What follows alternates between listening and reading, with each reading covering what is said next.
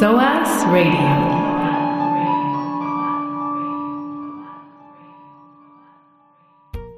Welcome to The World Made Easy, the podcast that explains current events in international relations and development. For this episode, I sat down with Georgie Wallace and Alex Corsten Ronaldson, who are campaigners with the Youth Stop AIDS movement, which is a youth-led movement campaigning for a world without AIDS. Their network of young people across the UK speak out, take creative action, and engage those in power to ensure that governments, global institutions, and corporations are committed to ending AIDS by 2030. We discussed the HIV/AIDS pandemic, global health inequalities, and what governments need to do to end HIV/AIDS by 2030.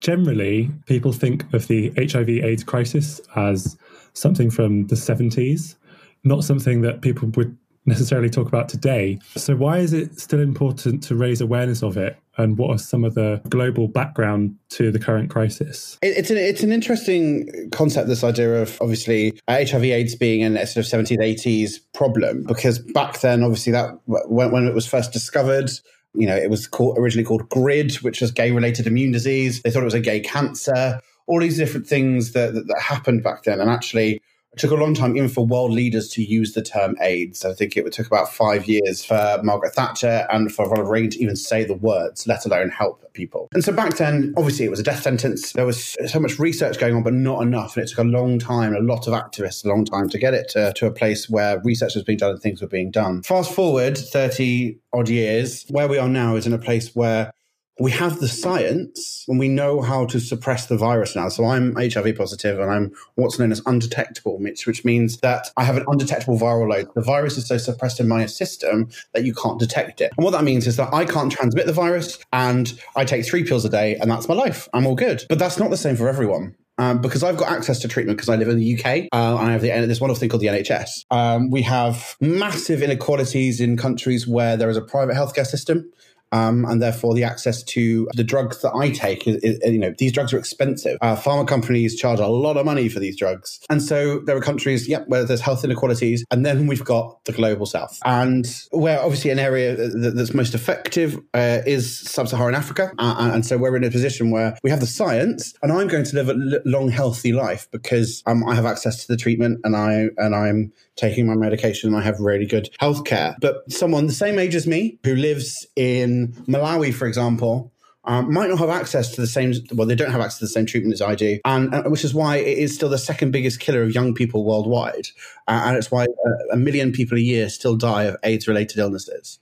And that to me is just mind-blowing. Yeah, it's really big numbers. And what I think is crazy as well, like even here in the UK, is that hasn't there only ever been like one government campaign about HIV and AIDS, and that was the Tombstone campaign from the 80s. So still now people still think of that campaign for a lot of people because there hasn't been a government campaign since. It's public communications. I read recently the other day, actually, that was the first big government public health communications campaign, which is great. But what it did the job back in the 80s. It sent out leaflets with 2 things on and boom, AIDS equals death. And you're right. Nothing's been done since. Yeah. So people still think of that. Yeah. I mean, you've got HIV Prevention England and a couple of the other organisations, Terence Higgins Trust and some wonderful organisations who are doing a lot of work, but they don't have the money to run a TV campaign to tell everybody. Yeah, exactly. And I still, when I disclose my status to people, they're sort of like, oh my God, you're gonna die. And it's like, no, I'm fine. So I guess the two kind of issues you've brought up is that we live in a life monopoly when it comes to HIV/AIDS. Basically, depending on where you are, will affect whether you can access treatment. And there's still massive misconceptions about what it means to be HIV positive. So how does this kind of influence your It Ain't Over campaign? What's that all about? What does that try to achieve? So our It Ain't Over campaign is all about basically reprioritizing HIV. It's all based around the working towards the Sustainable Development Goal 3, which is to end AIDS by 2030.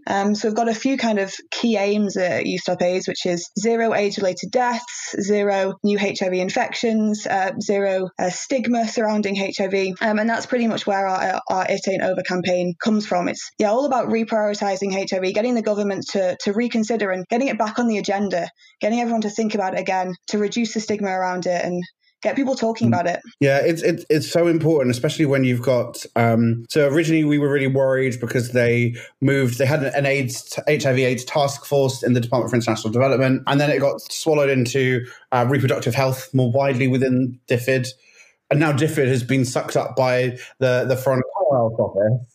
And so we're in a position where we were worried about the reprioritization of it on the global agenda for international development. And so slowly it's been shrunk. And we were one of the biggest funders of global aid when it came to supporting HIV, malaria and TB. And that's slipping very quickly. And so it's so important for us at You Stop AIDS to keep it at the top of the agenda, because there is a global goal to end AIDS by 2030. And that was always going to be a tough target. It was always going to be hard, but we're slipping away from it now. And we're doing a lot of work around the impact of COVID on this as well, and people living with HIV and young people living with HIV and COVID. And also then this idea of sort of reprioritization of global health support towards COVID away from HIV/AIDS. It's quite a scary concept, really. You mentioned the big merger of DFID and the FCO. And a lot of people are worried that many aid campaigns will be sidelined or pushed aside in favour of government agenda. Is this a concern amongst HIV activism? Oh my God, yes.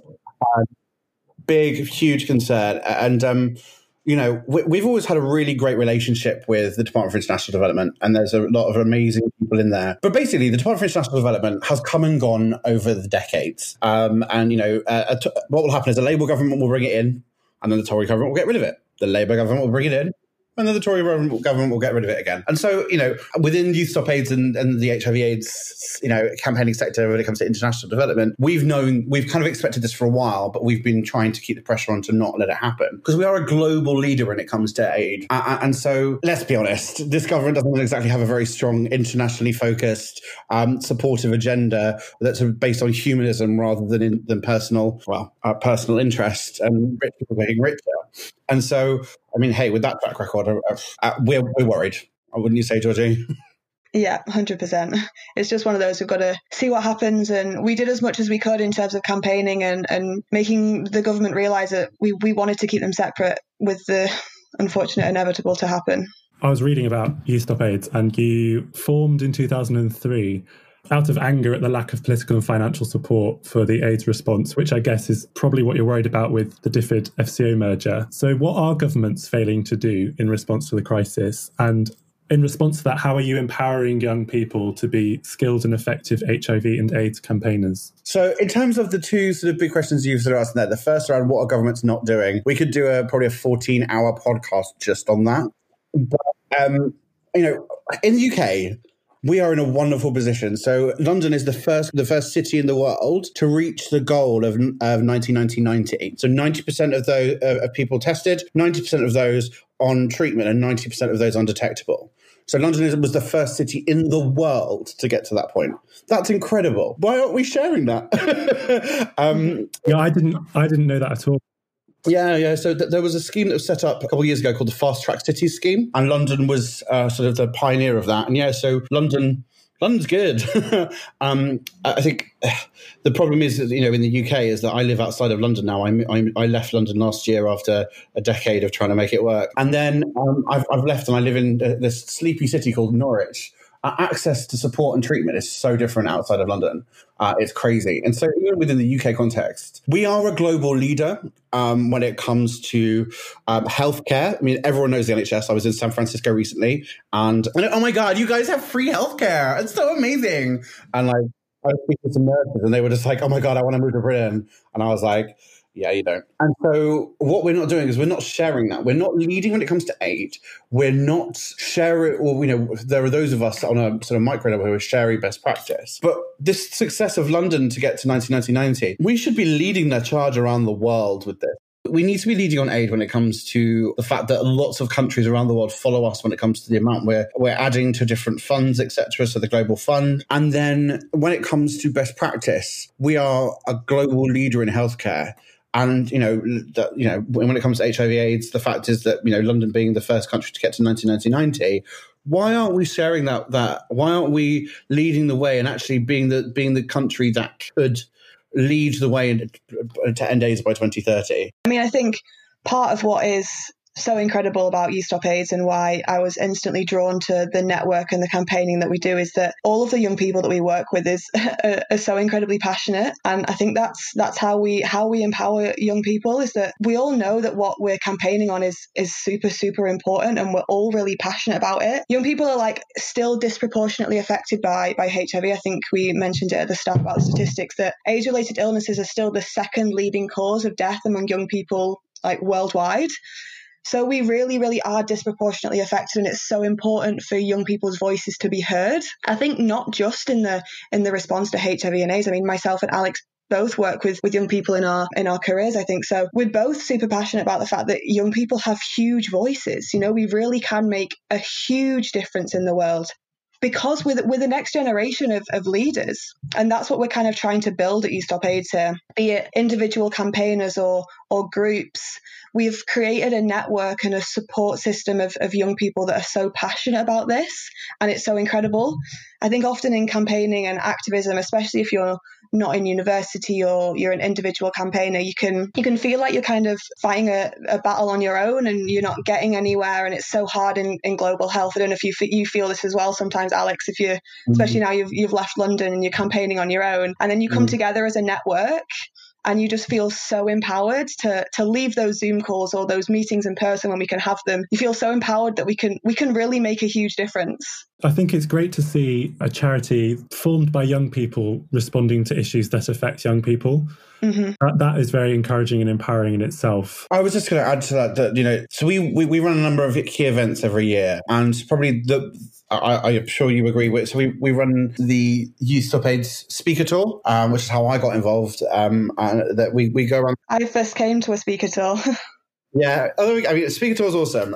The Speaker Tour is basically us traveling the country with a group of people living with young people living with HIV and telling stories and getting people to drive activism, and it's just the most inspirational thing ever. But for me, having been a speaker, to then come to what we call the Big Weekend, and the Big Weekend is where we get all of our campaigners. This was before COVID. We get all of our campaigners from across the country together. Subsidise their travel, get everyone, and subsidise their accommodation, either sort of Newcastle or Brighton or wherever. And oh my God, is it the most inspirational 2 days you could ever possibly have? Because, as you say, that one person campaigning on their own in Norwich suddenly is surrounded by 40, 50, 60 people who are all doing the same thing as you in different cities. And it's just the most inspirational, engaging and fun weekend. And that's the moment where you really see the power of the network. And then it goes back out. We go back out into to universities and cities around the country and drive forward that change. Because, who else is going to do it apart from us? We mentioned before how a lot of HIV/AIDS related issues is basically a life lottery, but where you are and who you are and what privilege you have. And one issue with that is the access to medicine. What influences people's ability to access medicine? Things like health policy and trade negotiations. People kind of bandy these terms around, but how do they actually prevent people from accessing medicine? So basically it's something that I've been reading about and trying to get my head around for quite a few years, and still something that I find quite complicated. So Alex, feel free to jump in at any point if we all get a bit lost, because it can get a bit confusing. But basically, in very simple terms, what happens is a pharmaceutical company or a university, or for us here in the UK with NHS, research medication, create a drug, and then a pharmaceutical company can buy it and they can patent it. This patent is on drugs for 20 years, which means that no one else around the world can replicate that drug. You're the only person that has access to it. So what happens is that means that pharmaceutical companies can put the prices really, really, really high. It's called TRIPS, which is trade-related aspects of intellectual property rights. So these patents basically mean that no other companies around the world can replicate and create generic versions of it. meaning that it's really, really expensive for people to have access to those medications. Another thing that's really bad that happens with this is that here in the UK, what happens is the NHS does all the research. So we obviously pay money towards the NHS. The NHS does research, as do universities do research towards this medication. Pharmaceutical companies buy that and then put the prices really hard. So we pay again. So we're paying twice for the medication that has originally been researched by the NHS. So the taxpayer's paying twice to access the medications they need. Yeah. And then some. I mean, when you think about the fact that some of these drugs, the cost of production and cost of R&D, that we've footed the bill for the research and development of it, and then they then claim that the drug needs to be put so high because of the amount of time and money that was spent on the R&D, and then you're like, hang on, wait, we paid for that, and then they whack some of these drugs through the roof. We're talking, so for example, Truvada, which is the original emtricitabine medication. When you buy Truvada from Gilead, the NHS were buying it at £400 a month per person. We're now in a position where we have generic emtricitabine. I can't say the full drug name. The NHS is now buying that for £10 a month, and that's the kind of levels between sort of patented drugs, as Georgie talked about, and then when it moves into generic. Now, one of the other things that's really crazy around this idea of patent versus generic, so branded versus generic drugs, is that there is a fail-safe that governments have, which basically says, you're charging us way too much. There is a public requirement for this medication because of a pandemic, for example, and therefore we are going to force you, or we have the right to force you to pay less. Governments don't use this policy because the problem is that they're so under the pharmaceutical companies' thumbs that they don't enact this policy. So we could stop this from happening. Governments have the ability to enact this fail-safe, but they're not doing it. And so there's so many levels of, and this is what's really got me involved in all of this, is just, my God, this is so crazy. Why is this happening? Yeah, it's just so fueled by profits. The fact, I remember when I first joined Youth Stop AIDS and reading something about that pharmaceutical companies are more likely to research male patent baldness than HIV medication for children because it's more profitable to them. And I just remember thinking, that is bizarre. How strange. What a bizarre concept. I think, as we mentioned before, HIV/AIDS disproportionately affects young people. And so as young people, we would be really passionate about finding solutions to the problem for us. And equally, young people are disproportionately affected by financial problems because we've grown up in the not best economy.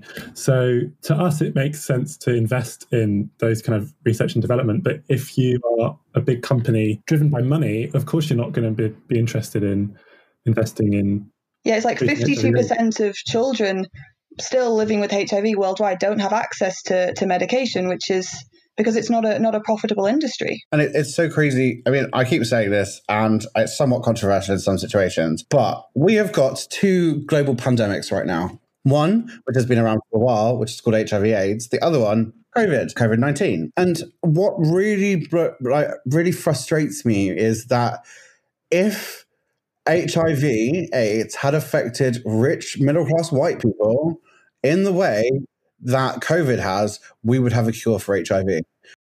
However, because HIV affects generally men who have sex with men, sex workers, and people of color from sub-Saharan Africa, oh, look, we're still 30, 40 years later without a cure. And yet every government in the world is trying to find a cure for COVID because, oh, look, it's affecting them and their generation and that population and their voters. Well, I think what constantly keeps coming up for me is the idea that we're living in a lottery, and that if certain issues affect you, then depending on who you are, you're more likely to get help for things. So my question would be, how do we boycott that lottery, and how do we ensure that people have access to the medicine that they need? Or have I basically just asked how to solve the AIDS crisis? Yeah, kind of. Yeah, maybe if we had the answer to that, we wouldn't need Youth Stop AIDS anymore. What do Youth Stop AIDS do in your activism to lobby for access to medicine? So we have obviously our two main campaigns that run alongside each other. We spoke about It Ain't Over before, and then we have our Missing Medicines campaign, which is obviously all focused around better access to medication, both for HIV and also for many other diseases in general. We've had a few campaigns that we've launched over the last few years. A really big one being last year, we launched a campaign called The People's Prescription, basically calling on the government to change the current unfair system. Now, Labour did actually announce a policy last year that would do that, which was Medicines for the Many. I don't know if you remember that being launched, I think in October last year. Corbyn launched that policy, which was a really huge kind of campaign win for us. We'd been working on The People's Prescription with lots of different other global health charities, obviously Stop AIDS, which hosts us, and Just Treatment, other organisations like that, worked really closely together on The People's Prescription, which was basically working on prioritising people, not profits. It was a huge campaign win for Labour to introduce that policy. Missing medicines is something that's quite interesting because it's something that's can be a little bit confusing sometimes, but when you talk about it and talk about the stats, everyone gets really passionate about it. And we've had some really great campaigns that have come out from the Missing Medicines campaign. It's a really great opportunity for some big stunts, which everyone loves doing. I think there was one, I don't know if you were involved with it, Alex. It was before I joined you, Stop AIDS, I think, where they did a campaign outside a big pharmaceutical company with the patent pool. Do you remember that? And they did a huge blow up pool party outside a pharmaceutical company. It's just, our Missing Medicines campaigns are really great opportunities to get quite creative with your stunts, which I quite like as well. It's something why I'm quite passionate about the cause, and it's quite exciting to be a part of it. I think just generally, there's so many different policies that can almost seen as radical. This idea of creating a national pharmaceutical organization, which basically is a nationally, state-owned pharma company that we could run all this R&D through, and then, funnily enough, not have to pay for it twice. These really simple things that could happen within the UK to actually drive this forward, which unfortunately are seen as radical policies, but I see them as decent policies. And I think when it comes to what are we doing and how can we do it, young people have power. We have a voice. And I think it's even more so over the last decade, as basically everyone has become slightly politically active now because, well, the world's mad. And so really, it's the power of young people coming together and being able to shout in one voice with one script, and actually being able to put pressure on people in power that may ignore a couple of us on our own. But when we come together as a group and organize, we are able to create real meaningful change. And that's just, that's shown in a lot of the work we've done over the years. We have pushed through some really strong campaign wins. When we've come together, we've created a core ask, we've been clear in our message, and we've found the right people to talk to. And so there's some really proud moments over the last sort of decade, or since 2003 when we started, where we've been able to really harness the voice of young people and make people in power listen. The Missing Medicines campaign is quite relevant to the current COVID crisis. And many people are talking about, it's great that we might soon have a COVID vaccine, but some countries will have easier access to it than others, and it will be disproportionately rolled out. What can we do to ensure everyone has equal access to a COVID vaccine? Oh, big question. I think, we have launched a few campaigns through the COVID pandemic that's been going on. In terms of access to a vaccine, I actually haven't personally worked that closely with it. I know a few big charities are doing a lot of campaigning work towards it. Unfortunately, it's probably going to come down to money again, which is, we keep talking about this life lottery. I don't know, Alex, what do you think?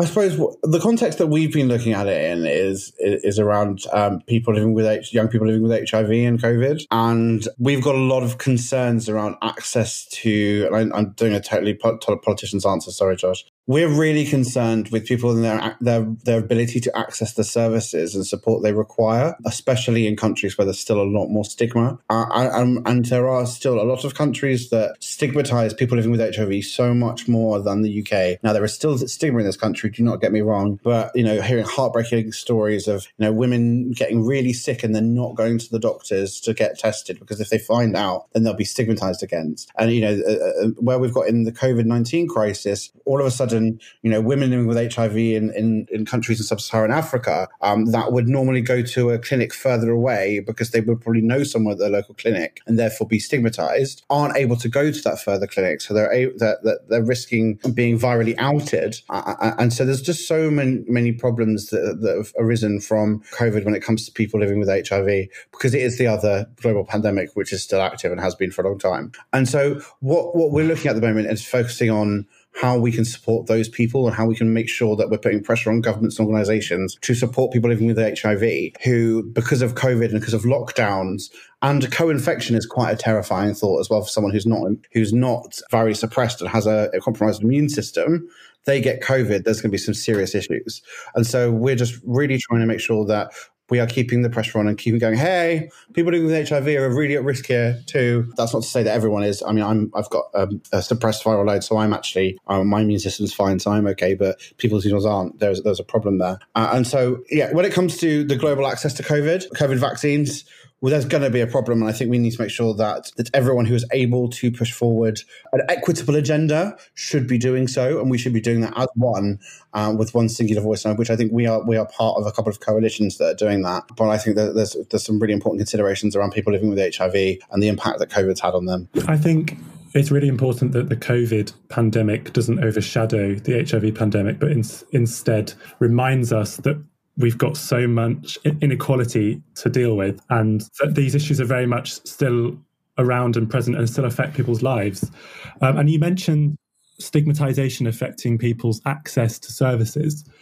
What are some of the misconceptions and stigmatizations that exist that need to be busted in order for people to have basic access to services? So when it comes to stigma, there's varying levels of stigma when you look at different communities and different countries. I think within the UK, access to confidential services are quite easy to get hold of. Whether or not they're specialist services that can really support you is another issue. But when it comes to confidentiality, I think we have a strong healthcare system in the United Kingdom, and therefore it's not so terrifying. Where we are talking, I think it was, we've recently done some video interviews with people, and there was a lady, I think in Kenya, who was saying that there was some problem with outing in local clinics, or just by familiarity of people going into clinics. And there is still a lot of stigma around HIV/AIDS in a lot of the countries of sub-Saharan Africa. And I won't be able to get into the detailed intricacies of HIV stigma in different parts of Africa, but there are definitely some real very entrenched issues, a lot to do with religion and Catholicism in a lot of the countries, and colonialism and what we did to the countries, and so it is blocking people from A, getting tested, B, getting treated, and that's before and after COVID and during. It's a scary time, and especially in rural communities where everyone knows each other, there's a lot of misconceptions, and there's been some terrible stories of people being told that if they have sex with a virgin, they get cured and things like that, and some terrible stuff is happening, especially with women living with HIV. There's some really, really problematic stories out there at the moment, and so that's what's really interesting around. So, for example, South Africa has the largest state-funded HIV program in the world. They are also the country with the highest level of prevalence of HIV in the world. But it's not for want of trying, I suppose, is the way to put it. They've got a lot of medication there, but it's such a complex. There's so much complex societal and historic stigma that accessing that treatment it can be as difficult as if it wasn't there at all. And the problem with stigma as well is that it very easily gets entrenched and passed on. So how do we tackle this stigma? What tools do we have and ways of reframing the narrative and making sure that people actually have the facts about HIV/AIDS? Yeah, I think you just said it just then, making sure people have the facts. That's the issue. Even here in the UK, the amount of people that I speak to that don't know about U equals U, undetectable equals untransmittable is kind of crazy. There's still so much misinformation, even just here in the UK. So it all just comes down to talking about it. And that's why I think that campaigning, a lot of people always think that to be involved in a movement like You Stop AIDS or to be a campaigner or an activist, you've got to be doing big things, but it can just be small things, just bringing U equals U into conversation, educating people about U equals U. Little actions like that can really help to reduce stigma in such a huge way. It's really interesting. So I was diagnosed with HIV in 2014, and that was before the advent of PrEP. So pre-exposure prophylaxis, the drug you can take to stop yourself from getting HIV. And so that, it's been 6 years now. I've been 6.5 years. I've been living with HIV now, and my God, has it changed in 6.5 years? I mean, back in 2014, I was being refused dates. People that used to ask me out no longer wanted to ask me out anymore. I was really closed about my status for a long time. I ended up having a battle with Channel 4 because I went on that terrible reality TV show, First Dates. They tried to force me to disclose my status. It was all massive, and that was 2014, 2015. Fast forward to 2020, and I live openly with HIV in Norwich, in Norfolk, one of the most rural counties in the UK, and I don't fear things in anywhere near the way I did before. And this sort of the fear of rejection is so terrifying when it comes to HIV, not only for partners but from family and friends. And so there has been so much change. It's been wonderful to see, but there's still a long way to go. And as Georgie said, there's so many people that don't really know what U equals U means, and that. But because there's so many more tools in our toolkit now, and we've got a lot more weapons in our bank, and when it comes to being able to fight HIV, that it's no longer that, oh my God, this is so terrifying. Because often when you tell someone you're HIV positive, it's not like telling someone you have diabetes or cancer. When you tell someone that, it's, how can I support you? But when you tell someone you've got HIV, what does that mean to me? And that's was always something that I found that really threw me, was people go, oh God, can I share a glass with you? Because there was some crazy research recently that said that something like 25% of people think that by sitting on the toilet seat after someone with HIV, it puts you at risk of contracting HIV. It's like, oh my Lord, what? That's so stupid. And so there is still so many misconceptions, and it's just I think it's just important that everyone who is in the know, who is educated, who knows what they're talking about, to just have those courageous conversations whenever possible. It's really courageous of you to be talking so candidly about it. And I think there's a bit of a catch-22 in the sense that for people to overcome these misconceptions and stigmas, people need to hear from HIV positive people to tell them that I am just like you. I just have, HIV. But equally, for those people to come forward, we need to be living in a culture where it's not a problem for them to come forward. So I guess there's definitely societal education that needs to be taking place. And absolutely, maybe it would be nice if people at school learnt about HIV. And Don't get Alex started on this. Yeah, I could talk to you about SRE for a long time. I think, it's crazy to me that that's still not a conversation that's being had at a younger point. I think, again, it's because, HIV generally happens through the S word, sex. And we're just really British. And the moment that gets involved, the fact is you manage HIV like you manage diabetes. And actually diabetes is actually more of an impact on your life than HIV is. Generally, HIV happens through either sex or intravenous drug use. You get diabetes through eating a lot of sugar or through hereditary problems. Everyone's okay to talk about diabetes, but yet HIV, because the S word's involved, people get really British about it. And also, all of a sudden, it's people cast and imagine in their minds how you got it. And, you suddenly become this terrible person. It takes one time to get HIV. You don't know how that person got it and why should you? The fact is that person is a normal human being living a life.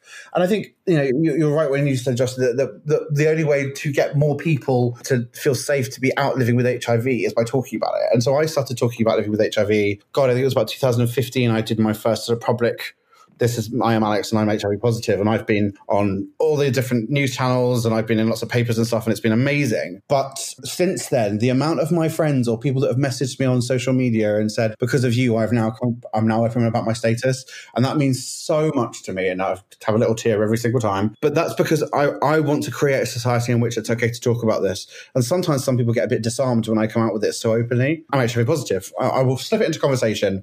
And people go, at first, but actually you have to normalize those conversations. Without normalizing it, it's never going to go anywhere. Definitely. And I think as well, you mentioned that we don't want to talk about sex because then that's, we don't do that as British people. But with diabetes, it's not that we don't talk about sugar in case children are then going to go off and eat loads of sugar and get diabetes. But this idea that sex is dangerous, I think that only worsens the problem in a way. Absolutely. 100%. And even just like testing, like sexual health testing is so taboo It's just not something that is spoken about, you know? People should be getting sexual health tests, just like you go to the doctors or get your eyes tested. And it's still something that is so weird for people to talk about, which I always just find so bizarre. It's strange. So friends and family of mine have gone, oh my God, I've just realised I've been supporting you through talking about living with HIV. I don't think I've ever had an HIV test. And you're like, Yeah. It's not. So it's not a normal part of testing for someone who's not MSM. So a man who normally has sex with men, it's not. I mean, Georgia, you probably can talk about that more than I can. But you know, it generally the conversation is very different and the context is very different. Which is, well, I'm a woman, I'm not going to have it. Yeah, 100%. Whenever I've gone to get a sexual health test, HIV has always been very brushed over, which I always think is quite interesting. There's double standards as well, because, for example, like if you want to drive a car, you need to pass your driving test. If you want to, do other things, you need to pass certain tests. But, I can have sex safely without getting tested. It's just a completely different concept. And I thought it was quite strange when I went to get a sexual health test, actually, and the woman who was doing my test, we got to the bit where she was going to do the HIV test, and she was like, "Oh, I wouldn't worry about this one. You probably don't have it." And I was like, "What an interesting thing to say. How do you know?" Whereas my experience was the opposite. When I was 17, I went to hospital, and she went, "Because you're gay, you need to consider this will probably come back positive." I was 17, and I got told at 17 that I got given a leaflet on dealing with HIV before she'd even taken the blood out of my arm. Yeah. And so that's mad for me to hear you go, "Oh, it's all right, you're going to be fine." But with me, it was, you're gay, you've probably got HIV. It's misconceptions and it's a lack of education. And I guess the government's not just failing to fund HIV treatment and support, but it's also failing to teach us about it.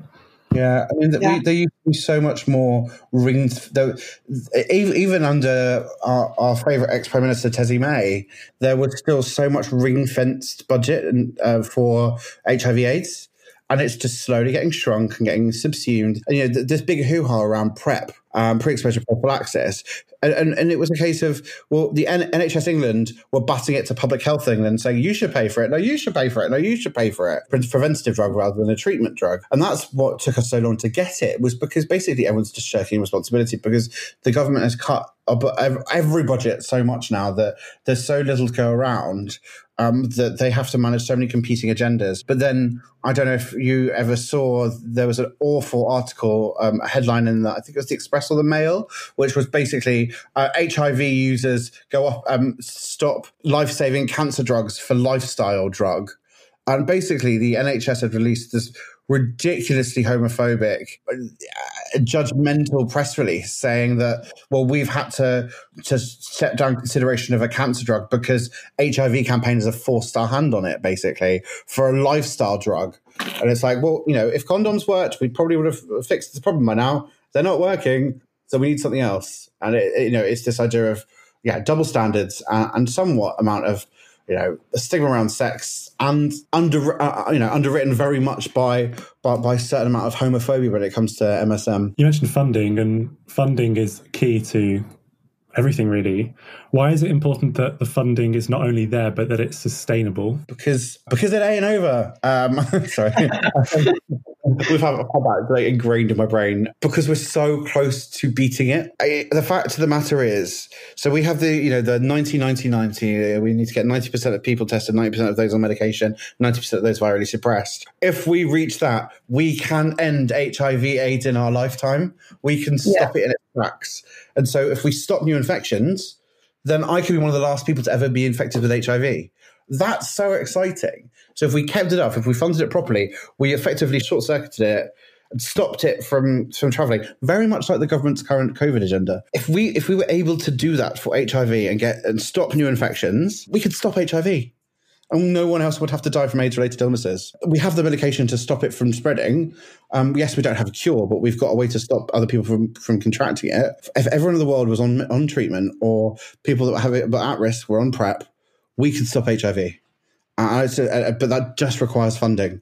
And we could eradicate HIV in our lifetime. And I think that is one of the most frustrating and also, in some ways, exciting part of this campaign, is that it's it could happen. We could see it happen. And yeah, 2030 is not that far away. To me, that sounds like a very exciting and positive call to arms for people. So how can people take action? Where can we find out more information? How can we get involved with You Stop AIDS? This is your chance to plug. So You Stop AIDS is a big old mixture. If you're at university, hopefully we've already got a group set up at your university. I think we've currently got between 10 and 15 university groups set up. Obviously, we're adapting the way we campaign this year, but reach out and hopefully we already have a group set up at your university. If we don't, you can set one up, because we always want new group leaders and new groups, and we want to grow as much as we can as a network. If you're not a university, we have some groups that are non-uni related. So we have a group here in London. There's one in Manchester, I think, that are groups, but also loads of individual campaigners all around the country. So people not based in big cities who still want to get involved in campaign. There's been one positive from COVID for our campaign network, is that we've started doing nice network Zoom calls, which is quite fun. If you want to get in touch and just come along to one of our Zoom calls, you'll get to meet everyone, hear a bit more about what we're doing, and just find out even more that we're a fun network to be a part of. Yeah, absolutely. And we're really keen to grow our network as much as possible as we come towards that 2030 marker. Because as I said, the more of us that are shouting, the better. And it's, as Georgie said, it's great fun. If you're at university, it's a really good thing to be part of if you're at uni. You can create a group. So we have a wonderful team who support us at Restless Development, the international development agency, focused on young people. They have a wonderful team of people who can help you set up a group. The wonderful Harry or her team will be able to help you with that, or join one of our other groups and just get involved and find out what we're about. We're a lovely group of people. We're very passionate, but we don't bite.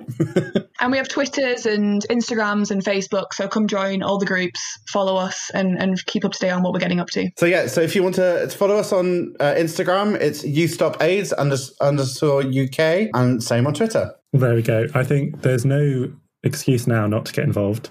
Exactly. We've given you all of the options. Yeah. Thank you so much for taking the time to chat. No worries. No, thank you. Great. I hope you enjoyed this episode of The World Made Easy. For more information, follow the links in the show notes. For more podcasts from SOAS Radio, visit soasradio.org. Thanks for listening, and see you next time for another episode of The World Made Easy.